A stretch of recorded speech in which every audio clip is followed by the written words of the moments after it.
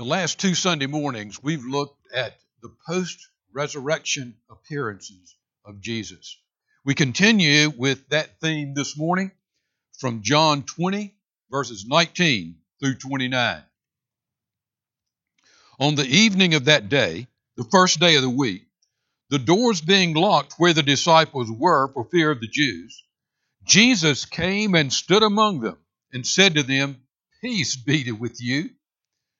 When he had said this, he showed them his hands and side. Then the disciples were glad when they saw the Lord. Jesus said to them again, "Peace be with you. As the Father has sent me, even so I am sending you." And when he had said this, he breathed on them and said to them, "Receive the Holy Spirit. If you forgive the sins of any, they are forgiven them. If you withhold forgiveness from any, it is withheld." Now Thomas, one of the 12, called the twin, was not with them when Jesus came. So the other disciples told him, "We have seen the Lord." But he said to them, "Unless I see in his hands the mark of the nails, and place my finger into the mark of the nails, and place my hand into his side, I will never believe." 8 days later, his disciples were inside again, and Thomas was with them. Although the doors were locked, Jesus came and stood among them and said, "Peace be with you." Then he said to Thomas, "Put your finger here and see my hands. Put out your hand and place it in my side. Do not disbelieve, but believe." Thomas answered him, "My Lord and my God." Jesus said to him, "Have you believed because you have seen me? Blessed are those who have not seen and yet have believed." This is the word of the Lord. Let's pray together.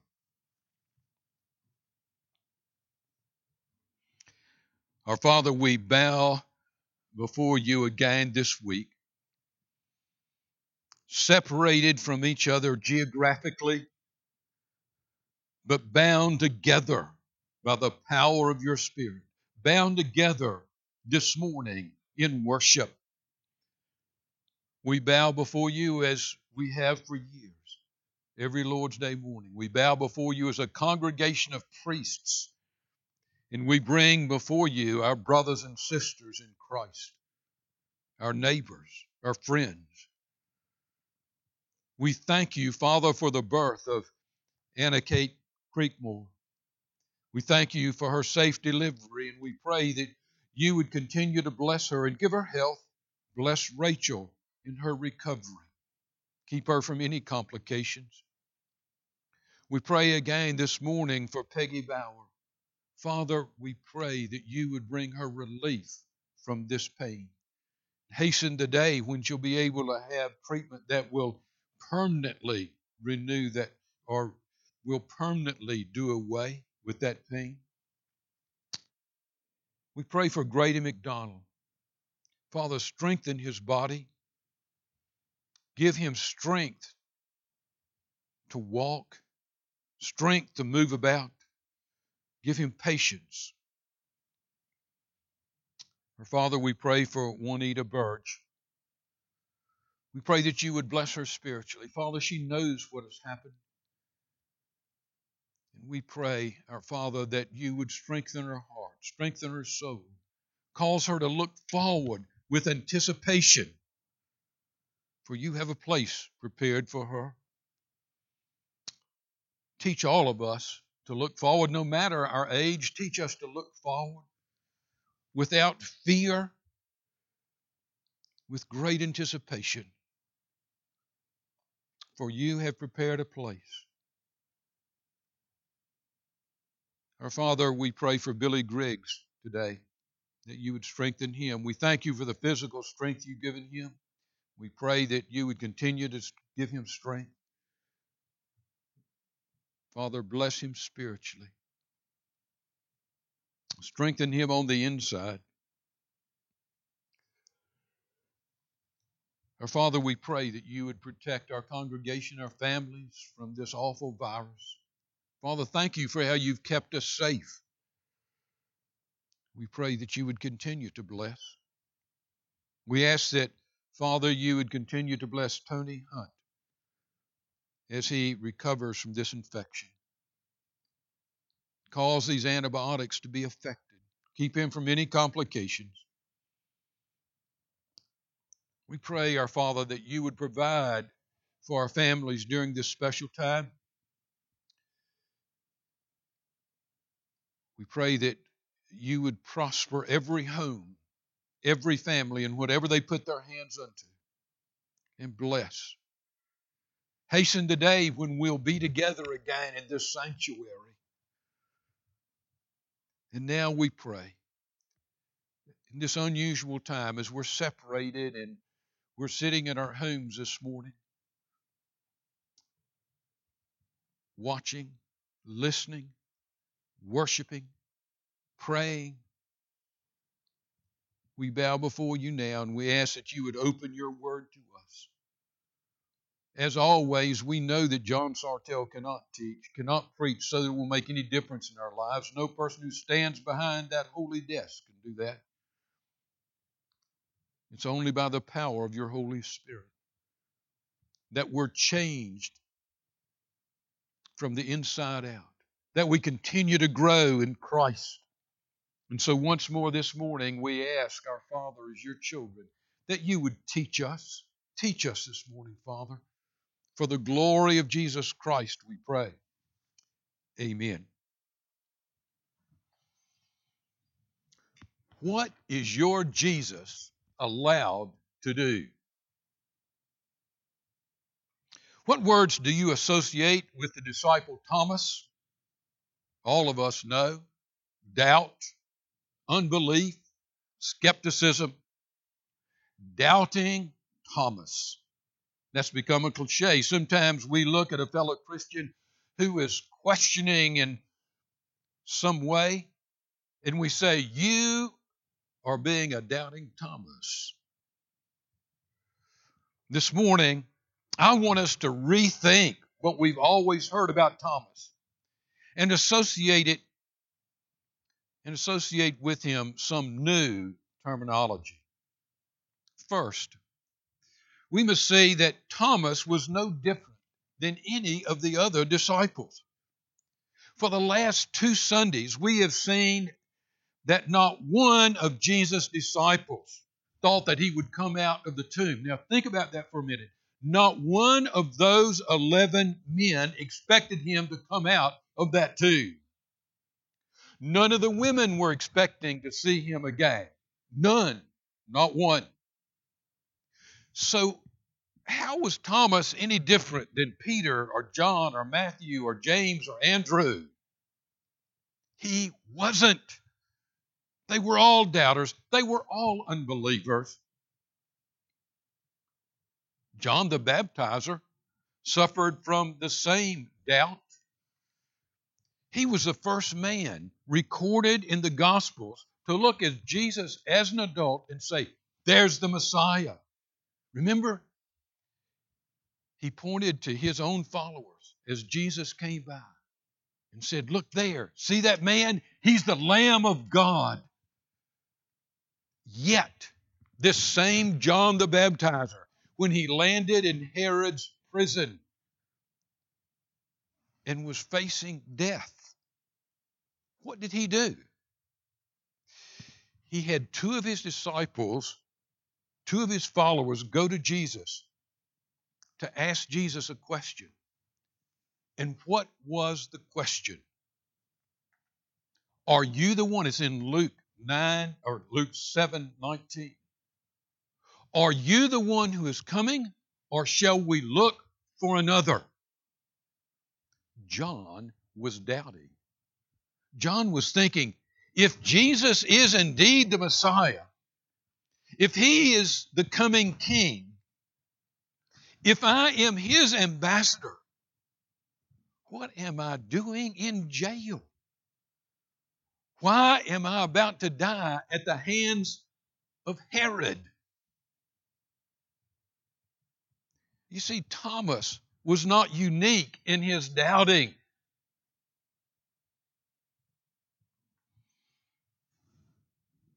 As we read the Gospels, the first word we should associate with Thomas is courageous. In John 11:16, we read, Thomas, called the twin, said to his fellow disciples, "Let us also go, that we may die with him." That was a statement of bravery. Let me explain. Jesus had recently been, the week before, he had been in Jerusalem, and a crowd had taken up stones to kill him. He had been claiming deity, and they wanted to arrest him, to stone him for his blasphemy. But before they could arrest him, he escaped into the countryside, into the hinterland. He went to the east side of the Jordan to be alone with his disciples. While he was there, he received word that his friend Lazarus was sick, very sick. After a 2-day delay, Jesus announced to his disciples that he would travel to see Lazarus and Mary and Martha in Bethany. Now, his disciples said, "No, you can't do that. Don't you remember it's just a few days ago that they tried to stone you in Jerusalem? They tried to arrest you." Now, Bethany was a suburb of Jerusalem. It was on the eastern slopes, the Mount of Olives. So it was right there. But Jesus was resolute in his decision. The disciples were resisting. And it was Thomas that stepped forth and said to his fellow disciples, "Let us also go, that we may die with him." Maybe he was just being obstinate, but at least he was being faithful to follow Jesus. It would take courage to return to that area around Jerusalem. He was loyal. He was courageous. He was also persistent as a disciple. After Jesus left the Passover meal in the upper room, after the Lord's Supper was initiated, John records a lengthy time of teaching and conversation that took place as the disciples were walking with Jesus to Gethsemane. Jesus told the disciples as they walked that he would be leaving. Now, this was disturbing. They had been constant companions for almost 3 years. They were disturbed. And Jesus speaks words of comfort to them. In John 14:1-3, we know those words. Most of us know those words by heart. "Let not your hearts be troubled. You believe in God, believe also in me. In my Father's house are many rooms. If it were not so, would I have told you that I go to prepare a place for you? And if I go and prepare a place for you, I will come again and receive you to myself, that where I am, there you may be also." And then he added, "And you know the way to where I am going." The ever-faithful Thomas, who had been ready to return to Jerusalem and die with him, now became inquisitive because he still wanted to follow Jesus. He didn't understand this leaving business. So in the 5th verse, we read, Thomas said to him, "Lord, we do not know where you're going. How can we know the way? If we are to follow you, how can we do that if we don't know the way?" He was not asking this question in defiance. He was asking this question because he genuinely wanted to be loyal to his pledge to follow Jesus. How can we know the way? So in these two scenes, we see that Thomas was loyal and courageous. He was loyal and persistent. But sadly, Thomas became a disciple whose hope was crushed. I have a question. After the crucifixion,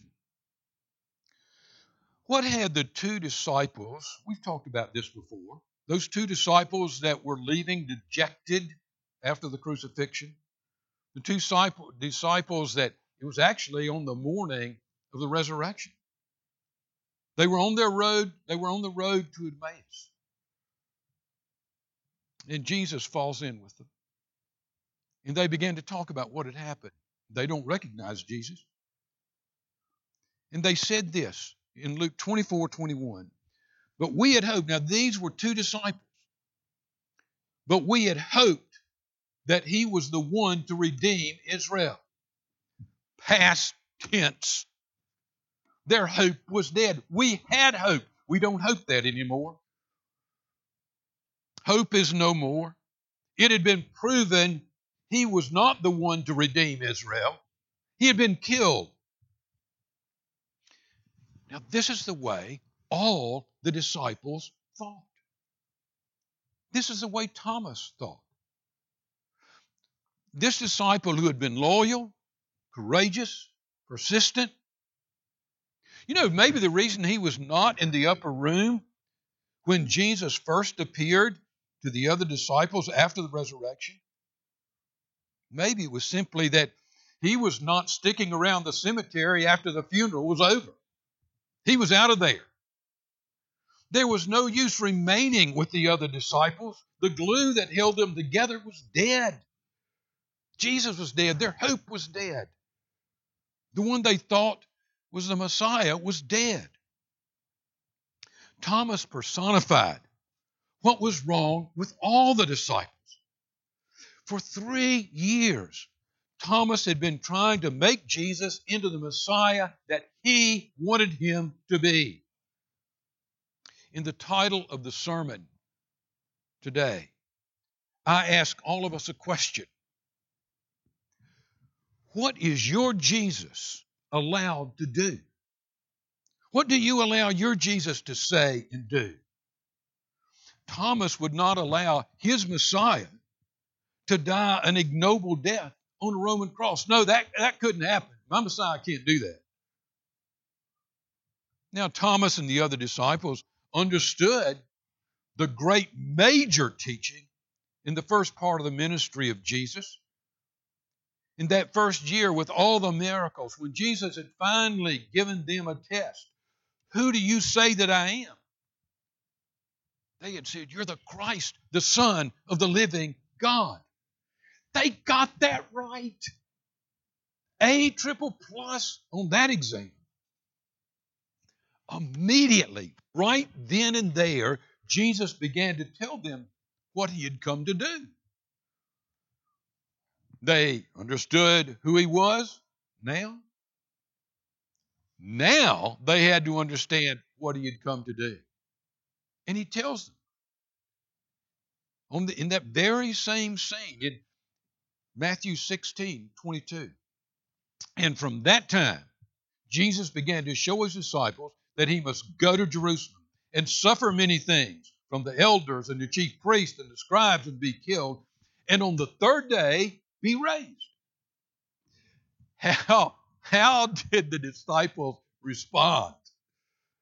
Oh, did they say, oh, yes, Jesus, we know all about that. We heard it from Isaiah. Isaiah told us that the Messiah would come and die for our sins. No, you know that's not what they said. No, their Messiah had to take the throne of David in Jerusalem and drive out the Romans and build Israel into a world-dominating nation. Look how these disciples responded. And Peter took him aside and began to rebuke him. Did you hear that? Did you hear it? Peter had just confessed, you are the Christ, the Messiah of Israel. You're the Son of the living God. You are the living God. And what does he do? He takes him aside to rebuke him. Far be it from you, Lord, that this can't happen, that this should ever happen to you. Their Messiah would never die on a Roman cross. David was a great warrior king. David was not killed in battle. He was not killed by some heathen king. The son of David, the Messiah, would be greater than even David. Peter and Thomas's Messiah had to take the throne in Jerusalem and reign in great victory. It was literally outside their frame of reference that their Messiah was to die on a cross. But you say, John, Jesus told them over and over and over again that he would die and be raised from the dead. Yes, he did. He did say that over and over again. But their concept of their Messiah was ingrained into their very being. For 3 years, they looked forward to the day that he would go to Jerusalem, publicly declare himself, and take his rightful place. And his rightful place would be a throne, not a cross. When Jesus entered Jerusalem on that donkey, when Jesus was making his official declaration that he was the Messiah of Israel, Thomas was thinking, the time has come. A cross was offensive to them. It was a place of degradation, a place of shame. It was a place for criminals. Look through their eyes as this happened. Look through their minds. When Jesus was arrested, when he was mocked and beaten bloody, when Jesus was nailed to those bloody crossbeams of degradation and humiliation, Thomas, the loyal and courageous follower, the loyal and persistent disciple, was absolutely crushed to the core. Jesus had not lived up to being the Messiah Thomas wanted. Thomas no longer believed. The Messiah was only a pretender. His Messiah had been destroyed. Thomas was crushed. What was it he had said to the disciples when they said they had seen Jesus? Unless I see in his hands the mark of the nails and place my finger into the mark of the nails and place my hand on his side. Then he said these 4 words, I will never believe. He was adamant. He had believed once. He would not go down that road again. Dead men don't come back from a crucifixion. Stop for a minute. I want to ask you another question. What crushed Thomas? You see, at the very moment that Thomas and the other disciples despaired,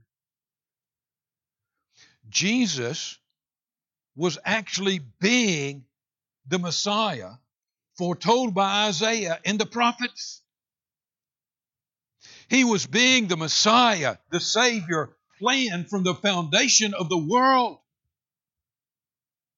A great victory was actually being won. They saw him losing. They saw him a failure. Why? Because their idea of a Messiah was different than God's actual plan for the Messiah. The irony is, they were not crushed because Jesus failed. They were crushed because they had projected their own false expectations for Messiah on Jesus. At the very moment, they thought all was lost. The greatest victory in the history of the world was actually being won. Let's pretend we track down Thomas while Jesus is being crucified or just after he died. We asked Thomas his view of what had happened. He would have said that Calvary and the cross was the battlefield where all was lost. Jesus failed to be the great Messiah of Israel. But then, if we tracked him down after the resurrection and after Pentecost, he would have shouted with tears and laughter. He would have shouted with laughter at Calvary. Calvary, Jesus, the Messiah of Israel, fulfilled all the sacrifices ever offered in Israel. He would have shouted, he was the Lamb of God on the cross, taking the sins of his people for all time. He would have shouted at Calvary, he smashed and crushed the power of sin and Satan. After the resurrection, after Pentecost, what he had thought was the worst day of his life became the greatest day for him in human history. What changed? What changed? Jesus did not change. His mission did not change. God did not change. Thomas' view of what the Messiah had come to do had changed completely. He finally understood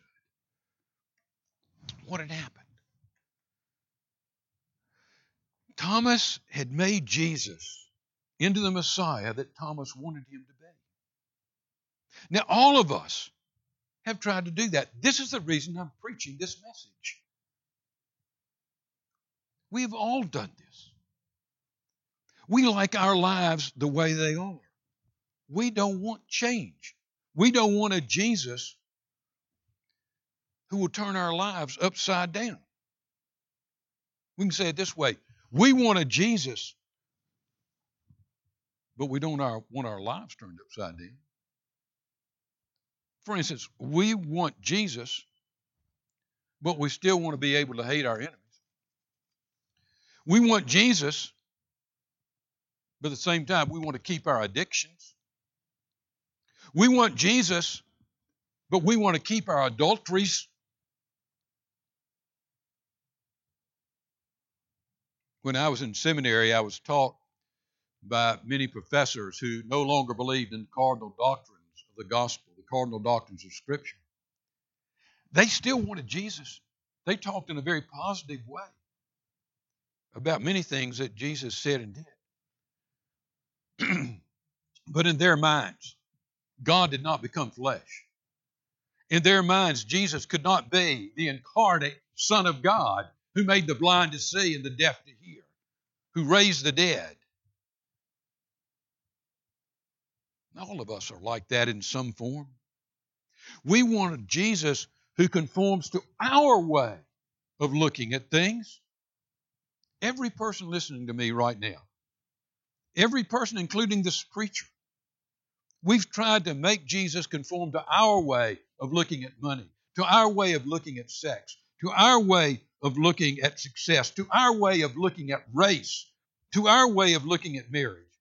We want a Jesus who sanctions our lifestyle, who baptizes the way we live.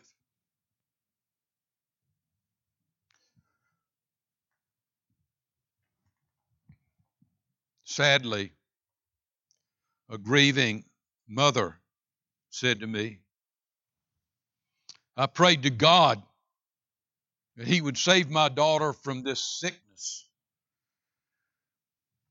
If He really was God, He would have cared.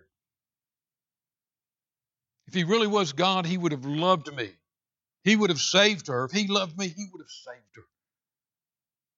What was she doing? She was projecting her own self-centered ideas about who God is and what he should do. She could not have a God who would allow her daughter to die. Why did God say through Paul in Romans 8:28, and we know that for all those who love God, all things work together for good, for those who are called according to his purpose? What a comforting verse. But why did he put that there? He knew that sometimes when bad things happened in his providence, we would be tempted to say, well, God didn't have anything to do with that. No, he was saying, when things get really dark, when things get really dark, even then, all things will work together for the good of my children who are called according to my purpose and my providence. He said that because he knew we would sometimes be tempted to place our expectations of God on situations where we would not really understand his true purpose. So I ask you this morning, what will you let your Jesus do? We would try to change a God of great providence into a God doing our bidding. That's what Thomas was doing. When Jesus appeared to the gathered disciples a second time, Thomas was there. Jesus knew what he had said, and it wasn't in a sarcastic way, in a very comforting way. He faced Thomas immediately. And he said, Thomas, touch the scar in my hand. Thomas, touch the scar in my side. Thomas didn't need to touch those scars. He responded in amazement. My Lord, my God. Right there, Thomas set out on a new venture. He had been trying to conform his Jesus to his life and his way of thinking. Now he would be conforming to Jesus. By the way, when Thomas said, my Lord, and then added, my God, it was the first time in the Gospels that Jesus was personally addressed as God. Now, he had claimed deity. Peter had called him in his confession the Messiah, the Son of the living God. But it fell to Thomas to look at him and say for the first time that's recorded with the disciples, my God.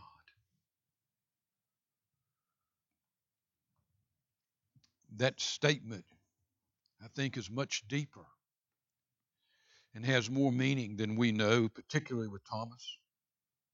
Thomas had gone from trying to make Jesus be the Messiah that he wanted him to be, to manipulating the sovereignty of God, manipulating the providence of God. He had gone from there to recognize Jesus was the immutable, the unchangeable God who would give himself for Thomas' salvation. He realized now that it was Thomas that had to change and be changed, not Jesus. There's a story I love. It's not a true story. I first read it in a book about leadership. It must have been 25 or 30 years ago. When I first read it, the author actually passed the story off as being true. I later read that it was not, and actually had been told numerous times over the last 100 years in different situations all along the seacoast of this country. But as a fictional story, it clearly illustrates the point of this message. This is a transcript of a dialogue, of a conversation between a U.S. naval convoy and the Canadian authorities. The convoy was somewhere off the coast of Canada in the North Atlantic. The U.S. convoy, the Americans, radioed, "Please divert your course 15 degrees to the north to avoid a collision." The Canadian authorities responded, "We recommend you divert your course 15 degrees to the south to avoid collision." The Americans responded, "This is the captain of a U.S. Navy ship. I say again, divert your course." Canadians came back, "No, I say again, you divert your course." Then the Americans responded adamantly, "This is the aircraft carrier, USS Abraham Lincoln, the second largest ship in the United States Atlantic Fleet. We are accompanied by 3 destroyers, 3 cruisers, and numerous support vessels. I demand you change your course 15 degrees north. That's 15 degrees north, or countermeasures will be undertaken to ensure the safety of this ship." The Canadians responded, "Sir, this is a lighthouse on a very rocky and solid shoreline. Your call." People, battleships don't demand a continent to change course.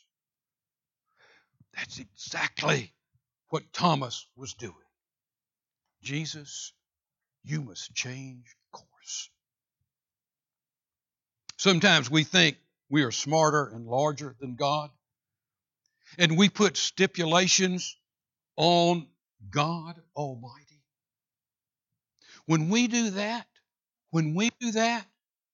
we are apt to be like Thomas and crash in despair because we have collided with his sovereign, immutable plan.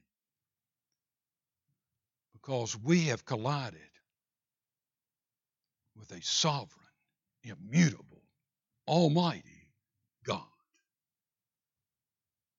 Amen.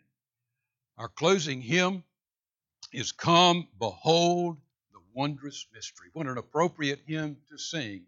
But before we do that, I want to give a benediction this morning to you and your home, to all of us, to the entire congregation, wherever we are. Look up and receive God's benediction. May the grace of the Lord Jesus Christ and the love of God and the fellowship of the Holy Spirit be inside